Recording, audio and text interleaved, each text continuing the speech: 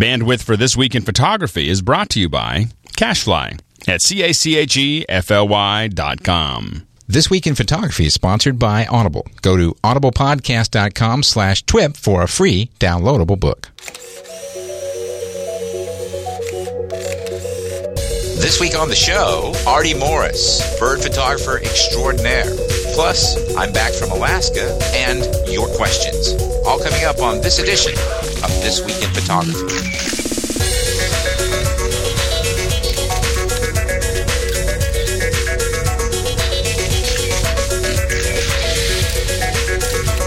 Welcome to This Week in Photography. I'm your host, Scott Bourne, back from the hinterlands in Alaska, out of the bush. I came looking for my little buddy, Alex Lindsay. He's still not back. He's in Africa. He'll rejoin us next week. But in his absence and alongside to help me pull off today's show, we have a fine all-star cast. I believe he's checking in from San Jose, California, and the world headquarters of Adobe. He is Fred Johnson. How you doing, Fred? I'm doing great, Scott. How are you doing? That's the question out there running around the frozen tundra with your camera. I want to hear all about that. You know, being chased by a grizzly bear will bring out the Olympic sprinter and even a fat man. So I made it safely. Thank you for asking. Also checking in from my part of the world now that he's at least a temporary resident up here in Seattle, we have Ron Brinkman. How you doing, Ron? I'm doing great. Welcome back. Thank you. Thank you. Aaron is not sitting alongside this week because of other duties, but he prepared a great show for us.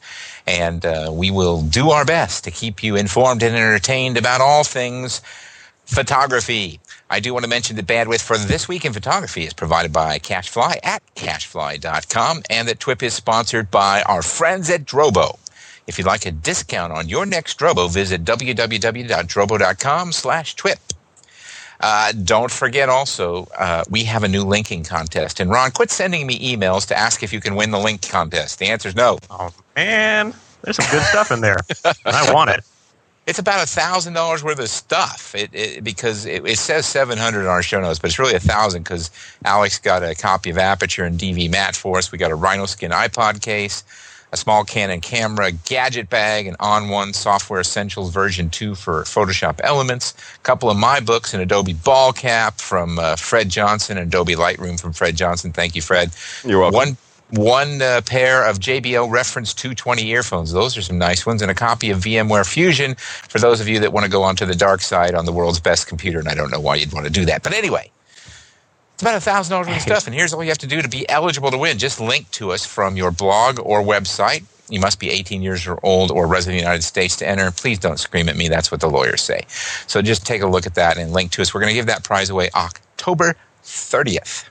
Now, news. We have news, and I have to admit, I haven't heard a lot of news because, well, there is none in Geographic Harbor other than an occasional crow flying by to tell you something in crow language. But I'm catching up, and guys, there seems to be, I guess this is logical since Photokina is coming, seems to be some stuff happening. Let's start with Smithsonian's Magazine's 6th annual photo contest. That's now open for submissions. There's some nice prizes in this contest in terms of being recognized by Smithsonian Magazine. We got a link for that's about as much recognition as anybody could want, I would think. Yeah, they have people from 90 countries involved in this contest, so check that out. And if you are familiar with a company called Photo Shelter, it was trying to compete with iStock and a couple of the other stock photography companies. It didn't make it. Photo Shelter CEO Alan Murabashi, and I hope I didn't pronounce that as badly as I think I did, has announced that the company will be closing its stock site October 10th. The archive will continue, but they say they claim the stock business become too difficult, and I'm sure that iStock Photo changing the business models had some impact there. Guys, do you have any thoughts on that? You know, from my perspective, you guys are much more of the stock shooters than I am, but I have been watching from the sidelines this sort of shakeout in the penny stock space, and it looks like Photo Shelter just may be the latest casualty of that overall, Getty monster as it looks around and tries to figure out what the next area it wants to be in. Huh. Well, because Scott Getty owns iStock, correct? Getty owns just about everything on the planet. In fact, they own my tennis shoes. Yes. I'm not even going there. Yes, they do. And the stock market has become completely, it's, the word disintermediation is an important word to know about. Middlemen from middlemen have been cut out of this thing, and now this idea of user-generated stock has taken on some life. And I think there are ways to do it, obviously, since I'm involved with FoTrade and we're doing it. But I got to say, it is a risky market, and a lot of people want to get involved in photo sharing and Twittering and all the things that are hot right now. But I just think that, you can't blame all this on iStock. We don't know all the details. But it is important to note that if you're going to look at one of these stock sites, including the one I'm involved with, FoTrade, you do have to understand that it's risky if they're just starting up. So pay attention to that. So Scott, go ahead, Ron. I was just going to say, I don't think we've seen the end of trying to figure out how this market is going to work. I suspect it's going to be in turmoil for quite some time. Yeah, yes. And I was going to say, Scott, you've seen you've been around long enough to see the tides of change in this market. So what were the average photographer that's making his or her living with stock, say back in the heyday of stock, what were they making in contrast with what you can make today? Well, the rule of thumb in the 70s and 80s was if you had 100,000 images in stock, you'd make $1 an image per year, so you make $100,000 a year. And that was sort of the way it worked. And that was about $500,000 back then, right? With the inflation factored in. Yeah, in today's money. But those rules are completely off the table. There aren't any real rules. The guys that have the grandfathered deals with the big stock agencies, they have the best opportunity. There's probably 100 guys in the world making a ton of money at stock. And then there's the new people at iStock that have come in and made that into sort of like eBayers get in there and become big retailers on eBay. There's some new people that have done that on iStock. But I chose to build my own stock company for my stock only, and that's worked out well for me. I'm now going to move some of my general category library over to FoTrade because that's a little different model that pays off of advertising instead of pure licensing. But I think Ron's right. We haven't seen the end of the shakeup. I think new business models are going to be here. The people that are stuck with old business models are going to fail. Let's move on. Sony announces a full-frame Alpha 900 lens. This is a follow-up to last week. All we can do is report the press releases we read on other sites, and Sony doesn't send us theirs. Red has addressed the DSLR market. Now, I've heard rumors about this for weeks, guys. Stu cites Fred in the last TWIP, so he's obviously listening. There's a quote, Jim didn't say that Red is building a DSLR. He said he's making a replacement for DSLRs. Now, that is a very loaded statement. What can it is indeed. What does that mean? Are we looking at a video camera that's so good that it just obviates the need for a DSLR, Ron? I think that's exactly it. I think the point they're making is that if you have a high quality, high resolution sensor that has the capabilities to do both video and stills, why would you get anything that can't do both? Now, there's a lot of reasons why potentially you wouldn't. There's always going to be compromises, it would seem, if you're going in one direction or the other. But, if you really target that market from the perspective that you're going to build a camera that's good for both, I could definitely see that being a game changer. And, like we've talked about, Red is all about trying to be a game changer. Mm-hmm. Yeah, the question is, will it end up being one of these deals where when I first heard about the Red video camera, and I'm going to be the first to admit that if Alex was here, I'd ask him to talk about this because, he knows he's forgotten more about this than I'll ever know. But, it seemed like the price point was this ridiculously low price point. But then after you finally got everything you needed, it wasn't all that cheap. Is that everybody else's understanding? Yeah, that is true. It's to an extent. I mean, it's still, even if you really load it up, it's still at a better price point relative to a lot of the competition. But what it does is it lets people get in at a lower price point and sort of figure out then, what the extra stuff they need. But I think the game is much different for the DSLR market because if you're he's coming from a different direction. He's not starting cheap relative to the pros. He's actually starting expensive relative to the pros in terms of the SLR market. You can get a very good, DSLR for a couple $1,000s. So I'm not sure that he's going to have the price advantage. Red in general are going to have as much of a price advantage. So they're going to have to be very much more about features. But, if video is the feature that people feel they want to have, then they've got a nice entry there. Well, I have to say this. There's been a bunch of buzz about the new D90 and its video capabilities. Mm-hmm. Yeah.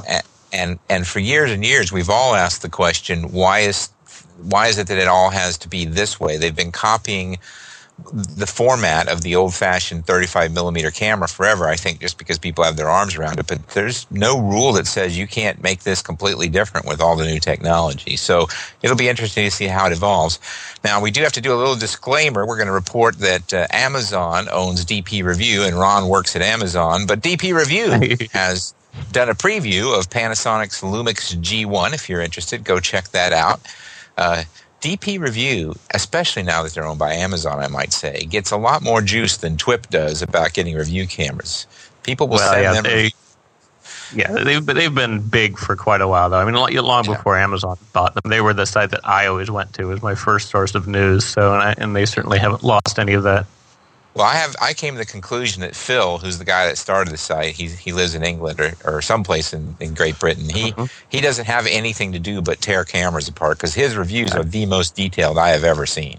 Yeah, I bought many bodies based on, or not many bodies, a couple of bodies based on or solely on reviews from that site. It's just it's the de facto standard if you're in this area. So if you're interested in the Lumix G1, go check it out at DP Review. It's interesting because that's the first of this sort of 4/3 mini SLR series that's coming out. So it's a very interesting camera. I think spec wise it's not nothing revolutionary there, but just the fact that it's a small form factor camera that has interchangeable lenses is there's a lot to be said for that. A lot of people, myself included, sometimes like having a more compact camera, but would like the ability to change lenses. But do you from my perspective, I don't know, and maybe it's just me, but if I'm in the SLR mode, meaning I need interchangeable lenses, I want all my horsepower with me. The G9, if I'm in that mode of, I'm okay with the lower quality of this point-and-shoot-esque camera. I want to be able to stick it into my back pocket and just run around, or my side pocket in the case of the G9. But I don't know. It's just it seems like you're just scaling down the bigger universe of the overall DSLR space when you could either just jump up to your quote unquote real camera or move down to your retractable lens point shoot and go that way. There's been a lot of great photos taken with more compact film cameras that were designed to be transportable, easy to take on the street. Do street photography doesn't require a big camera to lug around. I don't think it's that clear cut between I'm in one mode or the other. I think there's a lot to be said for having a smaller, unobtrusive camera that still has the flexibility of interchangeable lenses. I think I'm just getting old. I want one or the other. Yeah. Too many variables. Stop it. I got to say that this 4/3 thing has been around for I think about a decade, and it hasn't really caught on. So I'm dubious, but we'll find out. Time to move on to the site of the week. Nick Haddad wrote, "Hey guys, just wanted to throw in a suggestion for the site of the week. The Boston Globe's Big Picture blog is amazing. I've been following it for a few months now, and they really compile some nice photos. Once again, we rely on a listener choice for site of the week. I went over and I looked at the Boston Globe Big Picture. I don't know if anybody else had a site. I look at it every week. Absolutely. That's awesome. Oh my gosh, is this thing? It's just incredible. Well, and they call it the Big Picture blog, and I think one of the things they're doing that's really great is they're not trying to serve up images that are formatted for small computers. They put up big pictures. So you go to the site and right there, You've got nice big screen filling pictures on the page. They do some in-depth stuff. They'll pick a subject, like this most recent one is the 2008 Summer Paralympics Games. It's a great photo, too. Yeah, and they'll put up, you click through that, and they usually put about, couple dozen. I think they got 36 photos on this latest sort of photo essay. And, great stuff, and they're nice and big. Yeah, I would love to do this, except then all the people who say, well, you put it on the internet, you deserve to have it stolen, would chide me. So I'm sorry, I'm not putting big pictures online because I don't want to have to pursue copyright thieves. But I do like looking at these. Yeah, they have a RSS feed that's how I look at it. So whenever something new comes out, it just shows up in your RSS news feed, and you can go check out the stuff. That's cool. Yeah, I think I'll do that too. That's a great site. Yep. Yeah, it is. The quality of photography is great, and it is unusual to see such large pictures. So anyway, that's our site of the week. If you have a suggestion for us Twippers as to a site of the week, just send us a simple email to twipphoto@gmail.com. We'll give it a look, and if we agree, we will put it into the show. And thanks to Nick Haddad for his suggestion. Time for our new Flickr challenge and current poll information. Now, I have to apologize. I was in the bush country where there were no phones, no emails, no nothing for a while, and I was not able to get the challenge up right away. So it'll be a shortened challenge, only about 8 days. But the theme is decay. Now, I really don't appreciate you all modeling stuff after my age. While I'm gone, because I wasn't here to defend myself. So, decay, however you want to interpret that, and we'll give a prize. I think we're giving away a book from Rick Smolin, who does the Day in the Life series for this particular challenge. So, decay, go to PhoTrade, sign up, and participate in the contest. We have a link on the blog at twipphoto.com. And once again, if you have questions, twipphoto@gmail.com. We would like to invite you to join our Flickr discussion group, more than 6,500 members. We do have some sign-up movies on the blog if you're not sure how to do that. And there's the little word help on the top of every single page of Flickr if you need help doing that. Almost 3,500 members in our critique forum, which is quite busy. I don't know if you all ever go there. I try to go in and critique at least one image a week. But man, oh man, it's a thriving community. Fred, have you had time to go over there at all? I have not been in there in a while. It's time for me to go over there today, though. Get your butt in there. Ron, how about you? I'm getting in there. I know, I've been bad too. It's I would pop in and out for a while, and the thing I like about it is it's critique without being nasty. There's just great suggestions of how people can actually improve it, as opposed to just, well, that's ugly. Yeah, I absolutely agree. Most of the things that go on here is it's just amazing to me how nice people are in our critique forums, and every once in a while something goes to snark, but it's almost always really good. So thank you for helping us do that. And by the way, if you're in any of our forums and you see photos or behavior that you don't consider to be appropriate, send us an email immediately to twipphoto@gmail.com and specifically point to it. Now, we may or may not agree with you and take action, but we'd like to know if you see something you think is inappropriate. Also, the new poll. Once again, my bad, because I was in a place where there are no phones, no motor cars, not a single luxury, like Robinson Crusoe, as primitive as can be. You were on Gilligan's Island? I was not able to update the poll, but we have updated it now. I just had this mental image of you building a camera out of coconuts and bamboo. I have to tell you, the whole experience was a little bit like Gilligan's Island. We were living on a yacht. Good. And so various maritime metaphors make sense. And some of the folks I was with remarkably resembled the cast and crew. Wait a minute, Scott, you're saying it was like Gilligan's Island in that you were living on a yacht. Do you remember Gilligan's Island? They were roughing it, kind of, They weren't on the yacht. I was living on a very small 62-foot yacht, okay? Scott's like, it was so terrible. I had to share a bathroom with another human. He was on the Thurston Howell Gilligan's Island.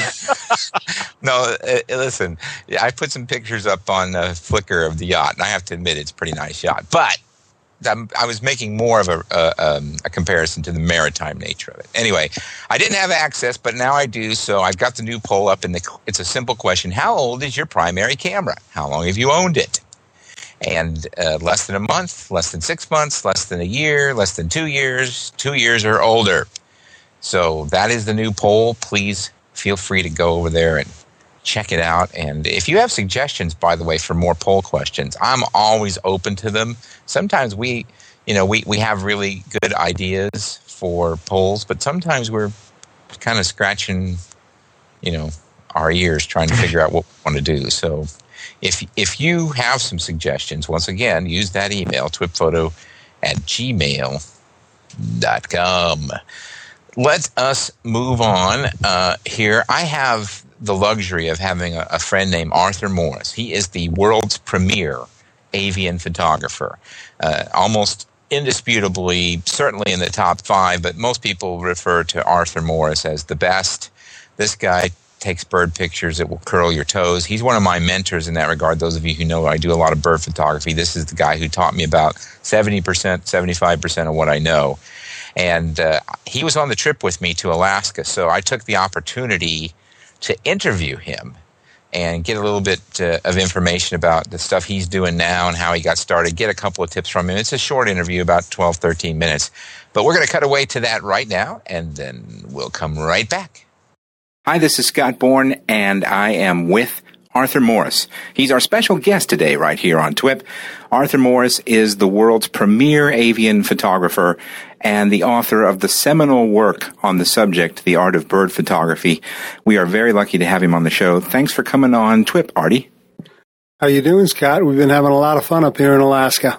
That's right, and just to let you know the setting, we are in a boat, the Coastal Explorer 2, facing the entrance to the pristine geographic harbor where we are photographing bears and other wildlife. Artie's leading a trip up here, and he let me come along, and it was a perfect opportunity for me to ask him some questions. Artie, you shoot all kinds of nature and wildlife, but birds are your real subject and what you're really known for. Would you mind telling us how you got started? Well, I was a school teacher in New York City for 23 years, and in about 1977, I started birding around New York City. 1983, August 8th, bought my first telephoto lens, and the rest is history. Now, you started first as a birder and then as a photographer. How important is it for people that do any kind of wildlife photography that they understand their subject? Well, the more you know about the subject, the better your pictures are going to be. It's pretty simple.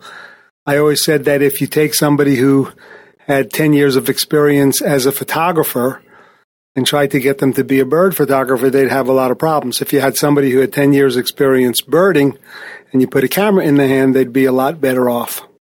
And I can testify to that. Many of you know that I've taken a lot of bird photography, and Artie is really my mentor in that regard. And I do have a significant background as a photographer, but not one as a birder. And if it weren't for Artie's help telling me what birds are, I would never know what I'm doing.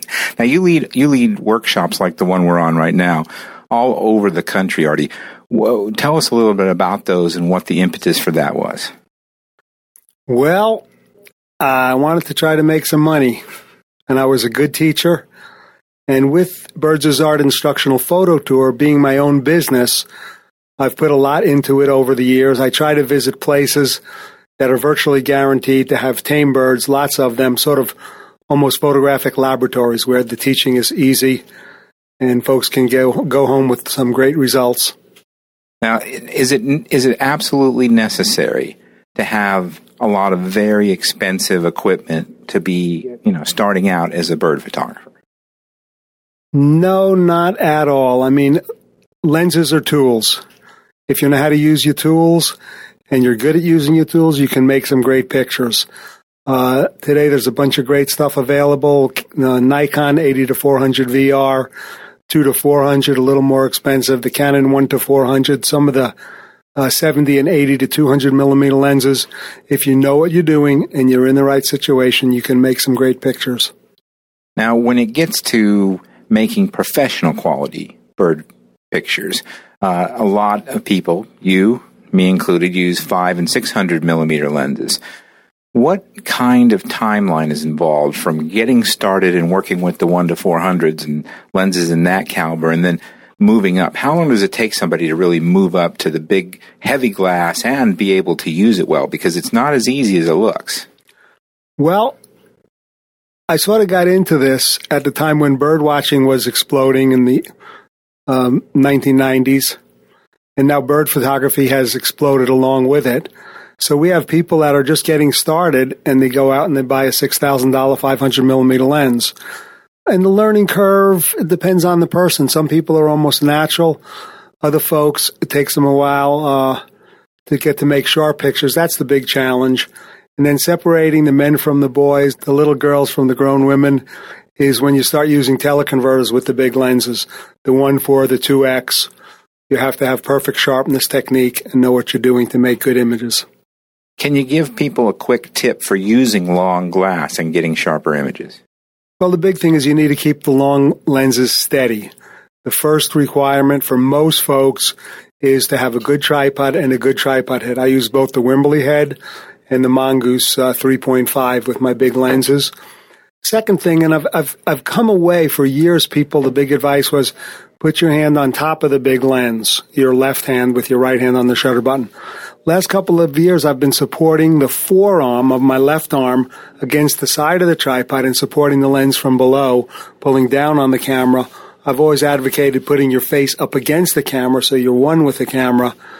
But the big change for me has been supporting the camera from below with my left forearm, the inside of my left forearm against the tripod, depending on the head. And that's a great tip for making sharp pictures. Excellent. Now, you wrote a book called The Art of Bird Photography, and it was published by Amphoto Press. I have it. It's a great book. Many people have heard me say it's the best photography book, period, whether or not birds are the subject. I understand that you have got the rights back to that book, and you're back in production on it.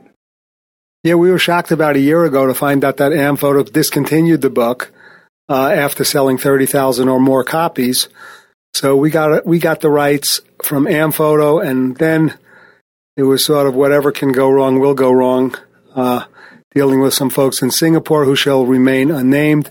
We wound up going back to CS Graphics, who originally printed the book for Amphoto, and we're expecting delivery of about 5,000 copies sometime in early October.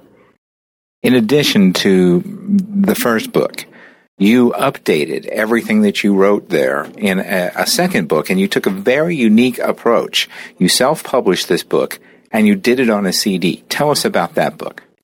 I'm going to correct you just for a second, Scott. It's not really an update. The Art of Bird Photography 2 on CD is the all-new continuation of The Art of Bird Photography. I like to say it's everything I learned about bird photography from 1998 forward till it was published in 2006, plus everything I knew about digital photography when it was published in late in 2006. How many pages is that work? Well, we started out, I knew I wanted to write a follow-up book with main digital components, and it grew and grew and grew. It was 4 years in the writing, and when it got to be 916 pages, I knew that nobody could lift the book. So we did it on CD, and amazingly, in about 2 years, we've sold more than 3,500 copies, and I'm quite proud of the book and quite proud of the sales and the reaction the book has gotten. Well, we're out here in this beautiful, pristine wilderness. We're making great bear pictures. We've got some bird pictures and even whale pictures today. If people are interested in finding out more about your tours, where would you like them to go? www.birdsasart.com, and you can click on the link for instructional photo tours. And you'll find a schedule. Over the last few years, I've been cutting back on my bread and butter instructional photo tours, reducing group sizes. It was just 62 on Flag Day past, and I'm looking to take it easy a little bit and do some more travel and photography on my own. But there still is a chance to get a workshop with you if people want to. Yeah, I'm not as good at slowing down as I thought I would be, so we have a nice schedule for this year. I get to Galapagos every year. I still do Bosque del Apache every year. I have 2 workshops in Florida. And then some international travel. I did a Wild Britain cruise with Zegrams. I was in Antarctica in June 2007. So basically, I've been just totally blessed, have a wonderful life, travel around, and do what I love to do best, photograph birds and nature. Now, speaking of birds as art, you have a bulletin that you publish. It's like an email bulletin, and I'm a subscriber. I get a lot out of it. Is that free? Yeah, the Birds as Art online bulletins are free. They go out now to almost 10,000 folks, and it's a blend of beautiful photographs with our legendary Birds as Art instructional photo captions, lots of great information, trip summaries. When I come home from an IPT or a trip like this, there'll be a summary with photos, a nice little write-up on the trip, and then a blend of advertising, product information, and tour information. Well, I'm going to put you on the spot, Artie. Every week on This Week in Photography, we leave people with a general tip to just improve their photography. You've given us one tip on the long lenses, but what I really want to know, and I mean, you are the guy when it comes to bird photography, and a lot of people might be interested in bird photography or wildlife photography. If they're just looking into this for the first time, what's the single most important thing that you'd ask them to consider? Well, that's a tough one. I say on tours often, everybody comes and they want to know the secret. The secret, what's the big secret? I just want that one secret. And I say, well, the secret is there are no secrets. It's just attention to small detail. There are lots of things. The best advice I could give to beginners is to find a place where there are acclimated birds that are used to humans. Get down to the beach. Find some gulls. Places where the people are walking their dogs all the time. And get low, move slowly, get close to your subjects, and make as many pictures as you can. Look at as many good pictures as you can, and see how your pictures stack up, and you'll get better very quickly. Anything else you want to add before we sign off, Artie? I would love to, Scott. Thanks for giving me this opportunity. It's been great talking with you, great photographing with you. I've always enjoyed the time we spent together. And I just wanted to mention my newest baby. We started about 7 months ago. www.birdphotographers.net. It ain't just birds. It's a critiquing site. It's completely free if you host your own pictures, or $20 a year. And you can go and get your critique, post images, learning forums, and it's really a wonderful community. My goal, the only way I got invited with this group was guarantee that we would offer honest critiques done gently. And we've really been working hard. I've been involved in this since January, and I've done about 4,500 posts myself, most of them critiques of images from anywhere from beginners to established professionals. So it's a rewarding place to visit, and I hope to see you there online. You all be good.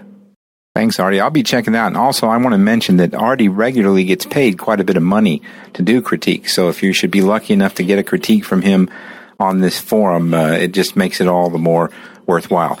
Thanks very much, Artie. Arthur Morris is the owner of Instructional Photo Tours. He's the leader of many important workshops, and you can find his free bulletin at birdsasart.com. Also, check out both the original Art of Bird Photography and the Art of Bird Photography 2. We're going to have links to all this at twipphoto.com because we want to make sure you guys know how to get in touch with Artie and take advantage of his kindness in offering this free information. Appreciate Arthur taking time to talk with us. You really should check out his website. The guy's amazing. He's odd. I'll just say this. He's eccentric. Man, he is talented. Like me, a lot of people either love him or hate him, but I love him. He's a great guy, and I'm thrilled to be able to work with him. And I got some great news. He's invited me to come down to Florida in February for his annual big week-long Bird Florida trip where we go to like 5, 6, 7 cities where all the great birds are, and we're going to take some pictures together again. So anyway, thanks to Artie. And the guys want to ask some questions about my Alaska trip, which we'll get to. But I want to mention something before we do that. I really want to take time to say thank you to Drobo. They are the sponsor here at TWIP, and Data Robotics likes to make everything simple for its users. They have the simplest user manual I've ever seen, guys. It's like 4 instructions printed on the back of the faceplate of the machine. It's basically, isn't that the way it should be for all of this stuff? Yeah, you plug in the Drobo to power outlet. You plug in the USB or the FireWire cord, depending on which version you're using, and you plop in some drives. That's it. It's installed. Now, to make it talk to your computer, you configure it with either Drobo Share, which comes free with the product, or with your partitioning and disk drive monitoring system built into your OS. Now it completely is done, and it works. It's the simplest to use RAID-like, because it isn't RAID, but RAID-like device in the world. There's no partitioning. There's no trying to, build all these separate deals that will heal if something breaks. It just automatically does everything for you. If you're like me and you're not a disk drive technologist and you're not an IT person, but you do want to know that your stuff's backed up and that you have redundancy in everything that you do, you want to take a look at the Drobo. 5 lines on the inside of the faceplate. I said 4. It's 5 lines on the inside of the faceplate is all you need to know. If you're intimidated by stuff like this and have stayed away from it because it's tough, this ain't tough. As Ron and Fred will attest, if I can do it, anybody can do it, right? Yeah. Yes. Yeah. It's just that simple. They should print that on the box. If Scott can do it, anybody can do it. Yeah, that really is. I mean, the Drobo protects against hard drive failures. It's expandable at any time. And here's the one thing that really sets it apart. It can even use different size hard drives. Throw a 250 in there, a 750, and 2 1 terabytes if you want. No RAID system can do that. It's the easiest storage device ever created. And just for you, if you're a listener to TWIP, you can get $25 off the purchase of a Drobo, either first or second generation. Now, by the way, there are very few of these USB-only ones left. They're a little cheaper, and they're going fast. But you get $25 off either one if you simply mention us at TWIP. And here's how you do that. You go to drobo.com/TWIP, and that's all you have to do. So thanks to Drobo for helping us make the show possible. Now, I did go to Alaska, guys, and I went up photographing primarily grizzly bears. And I have to say, it was probably one of the most rewarding trips of my life. So that's why I've been gone. And I apologize for not being on top of everything. But Aaron did a pretty good job of keeping the blog up to date. And I haven't been as available as I'd like to be. But, you've never seen a fat man run so fast from a grizzly bear, I got to tell you. So what's the big adventure or event that sticks out in your mind from that trip, Scott? Oh gosh, I have to say that it's not particularly related to photography, although photography was part of it. It was just I came away with a sense of peacefulness. I didn't have access to a telephone, a fax machine, the internet, a television, a radio. There were no media inputs coming into me, and that is so different than my real world where I get thousands of emails, faxes, and phone calls a week, that I found myself just sitting on the boat one day realizing, oh my gosh, I'm relaxed. Well, I have a question for you, Scott. So being that you were so close to Russia, do you feel like you picked up any of the Russian language by just sort of hanging around in Alaska? Do you feel like you could be a vice president? Stop it. I'm going to get email because of you. Stop it. I'm not going to mention anything about pigs with lipsticks or anything. I did not. However, because I was up on Mount McKinley for a few minutes, I am an astronaut. How many hours a day were you out there shooting, though? Were you out there? It's very different each day, and I'll tell you why, Ron. Weather in Alaska, let me tell you, this is something that I really learned being up there in the bush. Weather in Alaska is the most dominant thing in Alaskan life because it is dramatic and drastic and changes hourly. So the weather really runs these people's lives. Everything they do depends on weather. And where we were, we would go from 59, 60 degrees and sunny to 35 and windy in an hour. And then back up to 55 and sunny. So the first day we got there, we had wonderful weather. It was a high overcast, which is perfect for bear photography. The last thing you really want with bear photography is sun, because direct sunlight on that fur, your choices are pretty limited. You end up with, either blown out highlights and specularity or blocked up shadows that are unprintable. But we had this great light, and so we spent about 3.5, 4 hours on the beach away from the yacht. We took a skiff every day from the yacht to the beach where the bears were. We would walk up these rivers that were salmon rivers until we found the bears, and it wasn't all that far. And so we spent about 4 hours that day. The next day, we spent 12 hours, and that was a little arduous. Yeah, I mean, they gave us some nutrition bars. They ended up bringing us lunch, which was nice. They brought lunch from the boat over on the skiff, and we had a lunch break, which was kind of funny because we did it right while the bears were all sitting down eating their salmon. So it was like everybody kind of ate together. But, you had to go to the bathroom in the woods, and that was kind of scary because they always told you, well, these high reeds are part of the bear trail, so be careful. Well, unless you wanted to pee in front of everybody, you had to go into the bear trail, and you're like, okay, now which am I more concerned about, being embarrassed or being eaten? So that was it. But yeah, we were at times literally surrounded by grizzly bears, and we only had 2 instances where they, got snarky with us. But the rest of the time, it was like they couldn't care less. They were just too busy eating, and boy, they were all fat, which the biologists were all excited about because last year there was a bad year, and this year the berry crop was good. The salmon have run, so the bears' bellies were literally dragging on the ground in some cases. Wow. So now this was the first time you'd really gone out and done a major sort of expedition with your new Nikon setup, right? Yes, sirree.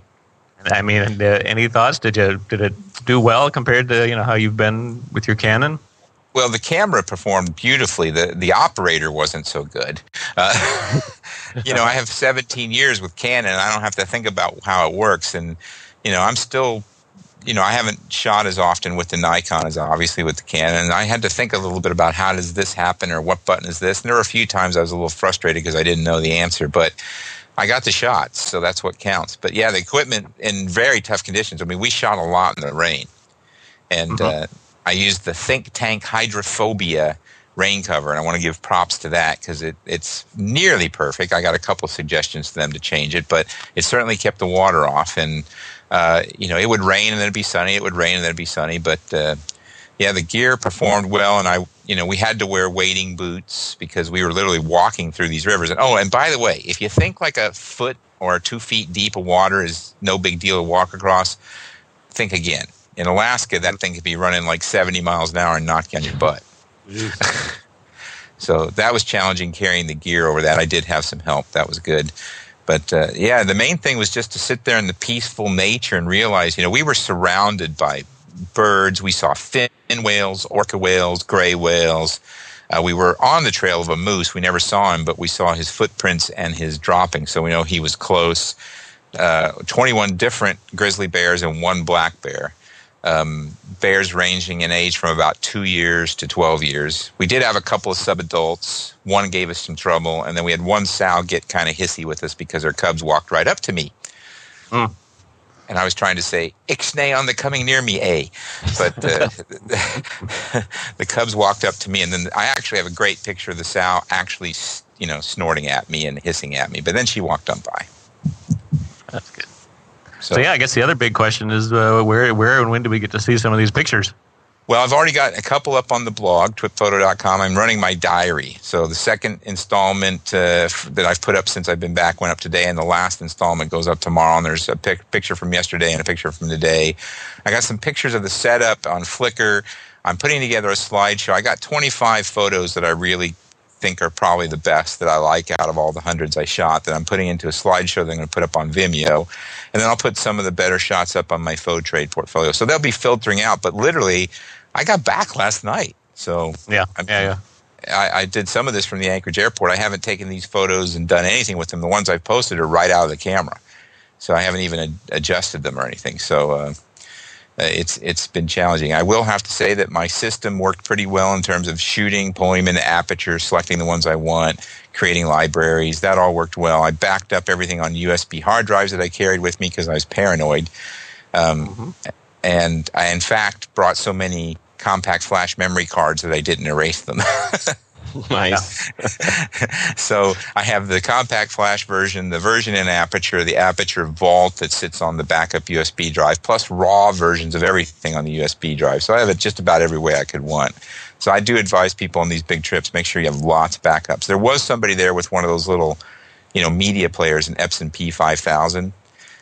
And that's not the current one. The 7000 is the new one. I played with it, but boy, those things are still too slow for me. I don't know if you guys have ever used one, but you have to try to look at your image. It just takes forever. Yeah, it's been a lot of years. I had one, something like that many years ago, and it just felt sort of cumbersome. Yeah. The main thing was, being willing and able to shoot in the rain, because there's a lot of rain up there in Alaska. And that creates some challenges because, well, you don't have much contrast. And if you're using high ISO and there's not a lot of contrast, everything from autofocus problems when it's not high contrast down to getting good enough detail, those were some of the issues. I was particularly interested in experimenting with the 1.7 teleconverter on the Nikon 2-400, and it did a good job. It's for a 1.7, I was surprised at how sharp it is. You do lose a little bit of detail, though.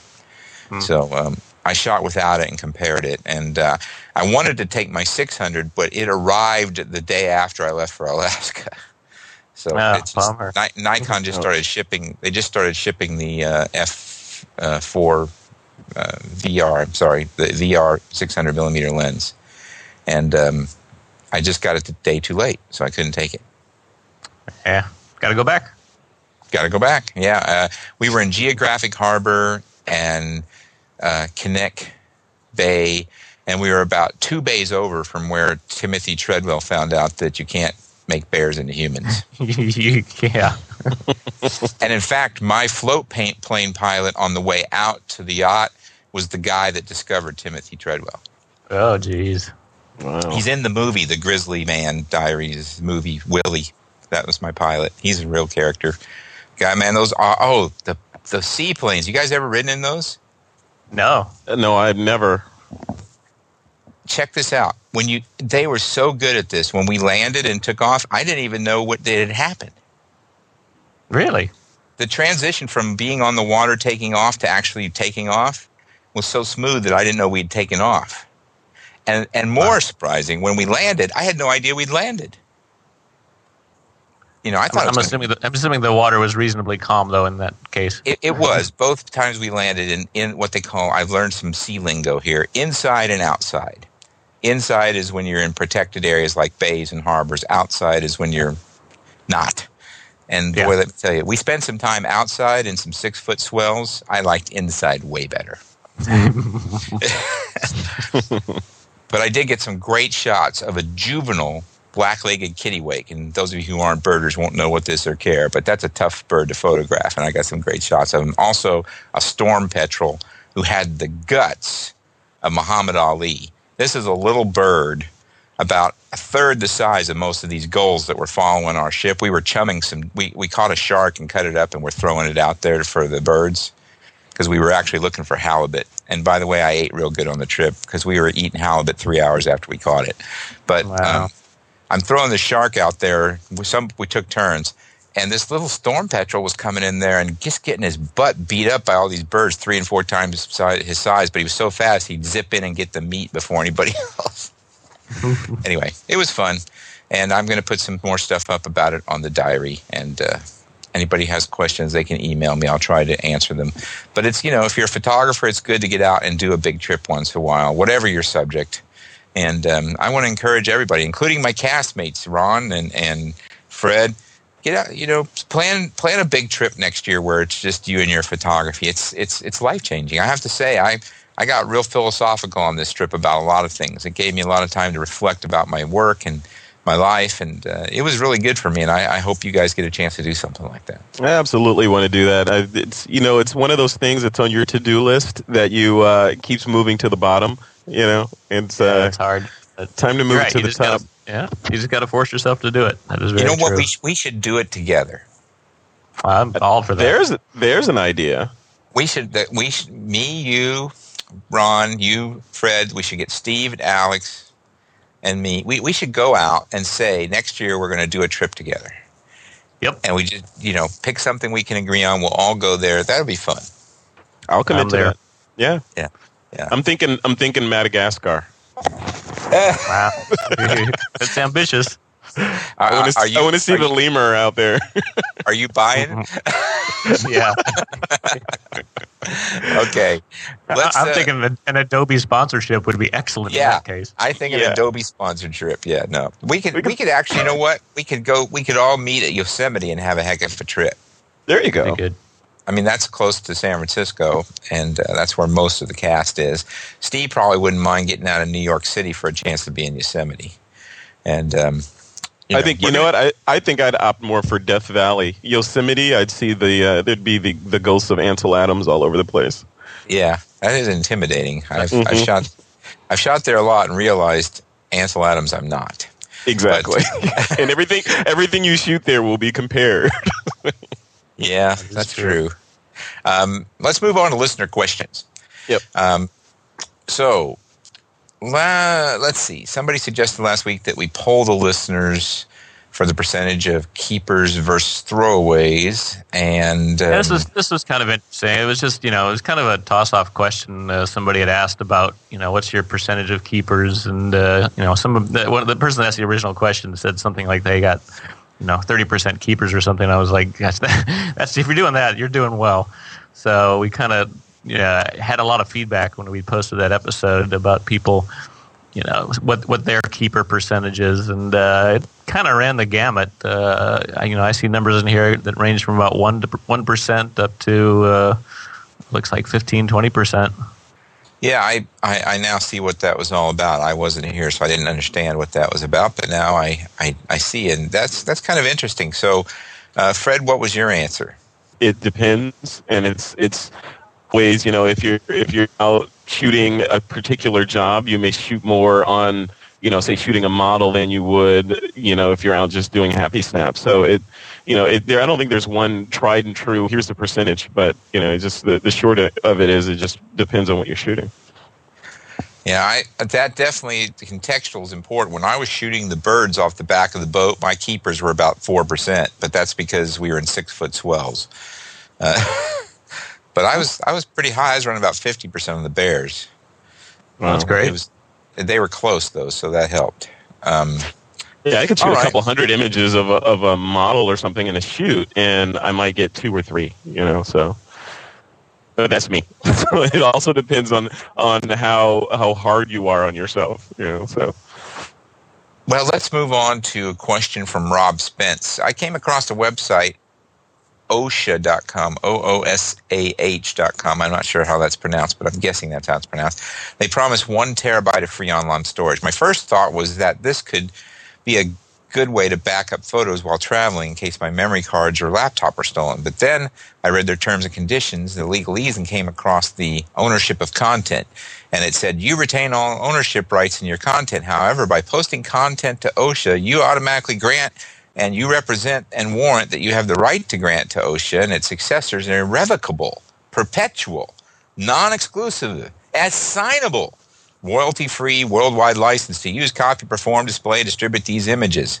In other words, you're basically letting these folks take your images, sell them, change them, do anything they want with them in return for using that 1 terabyte of storage space. It looks like a decent service for the price since it's free. Is that something you would use? Heck no! Well, what I would do is I would encrypt the images before I put them up there. Yeah, there you go. Yeah, Rob, these people are trading 1 terabyte of storage in return for full rights to your stuff. I don't think that's a good deal at all. What do you guys think? No, I agree. I mean, it's like I said. I mean, if I could encrypt it, put it up there, and think that they couldn't get it, then that's one thing. But why would you give that kind of stuff away? I can't come up with a price point where that makes sense unless it's something you just absolutely don't really care about. I suspect what this is it's just a dumb lawyer sort of thing that got stuck on the end of this, and that enough people will either not go there or complain about it that it'll get changed, because we see this happen a lot. But there is certainly value for online storage, and I don't think that anybody has come up with the clear winner for where everyone would go for that. So it's good to watch it at least. Here's a question from Josh Carter. I saw the movie War Photographer and loved it. Can you guys mention some of your favorite or best photography movies, documentaries, magazines, DVD, field tutorials, etc.? Well, that's a cool question. That's one I never heard. Aaron sent a note saying that he recently saw At Close Range and thought that was a good movie. Ron, do you have any ideas? Yeah, off the top of my head, I can't. I don't actually have one that I can pick out. I have actually looked at the At Close Range one that Aaron suggested, and it's very cool. It's a National Geographic documentary about getting up and close to that. I mean, generally, the stuff I've seen that I find really interesting is if you go look at some of these nature documentaries like that, and especially if you get a DVD of it, you'll find on the extras sometimes that they have more of the behind-the-scenes part of it. Yeah, they sort of move the camera around as opposed to showing what the subject of the documentary is. They move the camera around to the side, and you can see the photographers working, and that's really cool. So I would definitely, if you pick up the Planet Earth series was a great one, for instance, and I know that had a couple of making of pieces on it where you could see what was going on there. Well, yeah, I wouldn't have any fictional pictures in mind, but I tell you, anything from National Geographic video is good. So I tend to watch all that stuff to get ideas on locations. I look at it as location scouting. Yeah. I look at it as, don't I wish I could go there location scouting? So what I want to do is open up the answer to this question to our audience. Send us an email, twitphoto@gmail.com, and let us know what your favorite movie is related to photography. That's kind of a cool question, and we'll bring that up later. We got time for one more. This is from Ryan. Quick question about the process you guys to import photos. They always say use a card reader, so I know you can't mean fumble through Explorer or Finder pulling 15 photos out of each folder on the card. That would take forever. Do you use any type of software to do this, or are you just using Aperture Bridge Lightroom? I like how the Canon software puts my pictures in folders by the date they were taken. Thanks for the show. Well, the quick answer for me is programs like Lightroom and Aperture will allow you to upload pictures one by one or everything that's on the card, and you can build automator actions, for instance, at least in Aperture, that would allow you to create smart folders and stuff for import. But workflows. I don't think you have to do automator. I think that by default there's some settings for import and rename by date and that kind of stuff inside. Yeah, of you can, but I don't believe that it'll create numerous folders for you. Is what I'm getting at. It will create one folder for the import, or you can import into an existing folder. But I think in order to create multiple folders, you'd have to do some sort of automator action. And I could be wrong. I know a lot about Aperture, but I've never tried to do this. So I don't know. And I don't know what Lightroom will do for you. But the question was, what do you guys do? Well, what I do is I simply get, all of the stuff off of the card into Aperture using a folder import action that I have. So I import the whole folder, and then I rename and do the image naming convention on import, which really helps me a lot. And I usually will assign a date and location name instead of the usual DCIM 2395 or whatever you would have. And then from there, I create smart albums and break the project down depending on keywords and ratings. What do you do, Ron? Yeah, I first thing I do is bring them in and have them renamed by date, just so it's really easy to look at a file name and see the date on it. I tend to, I think we did a blog post on this really early on in the TWIP blog of sort of what my workflow was, and my whole thing is, I don't. People can go back and check that one out, but the bottom line is I kind of don't like to completely rely on any piece of software to organize my stuff for me. So I will generally make sure that when I'm done sort of putting things into where I want it, that I will move things around so that the directory structure reflects my kind of personal naming scheme. And I tend to just break it into three categories of, here's my favorites, here's sort of my mid-range ones that are decent, and then here's the throwaway ones, although I generally don't really throw it away. I just sort of say, these are the ones that I don't like, but you never know. I don't want to get rid of them. Yeah. Well, that's a good question. I hope that we answered it for you. I'm sorry that we don't have time for more. We get lots of questions we can't answer, but we do use them to frame our opinion of how the show should look. So keep sending them in to twitphoto@gmail.com. Also, feel free to leave show ideas up there on the Delicious tag, which we detail how to do on the blog. Now, next week, Ron, we're going to have Alex back. We're working on a special guest. We'll know more about that. Unfortunately, we lost Fred to Skype, so it's just me and you to say goodbye on the show. I do want to quickly give a tip related to my recent trip shooting bears. If you're shooting wildlife and you chase it, you end up wasting a lot of time. Not only is it dangerous, but the animals tend to be more afraid of us than we are of them. And in the case of bears, I found that if you pick a good background and you stay there and you wait, the bears, in particular up at Geographic Harbor and Canac Bay, would circle.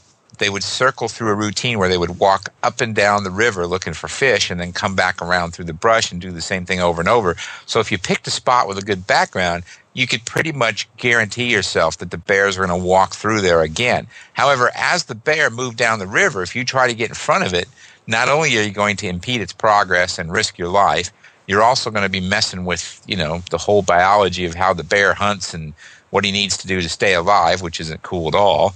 And you're probably not going to get great shots because eventually you're going to scare the bear away. They'll just give up and go to another river. So be patient.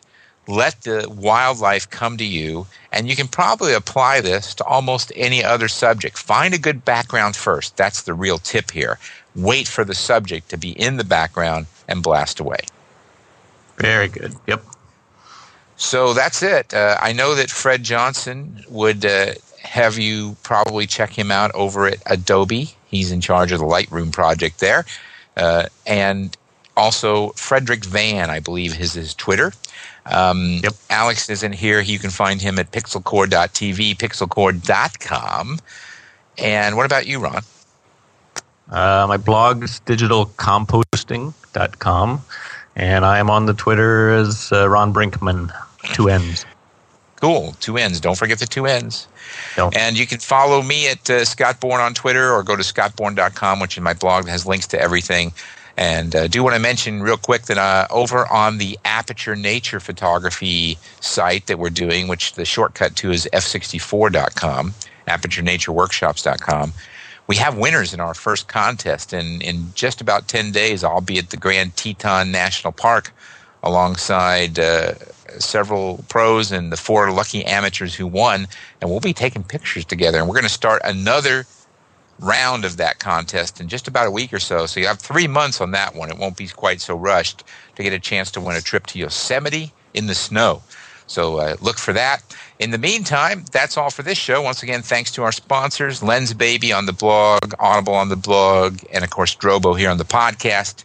Can't do it without them, and we can't do it without you. Thanks for listening. Until the next show, we're going to put the lens cap right back on.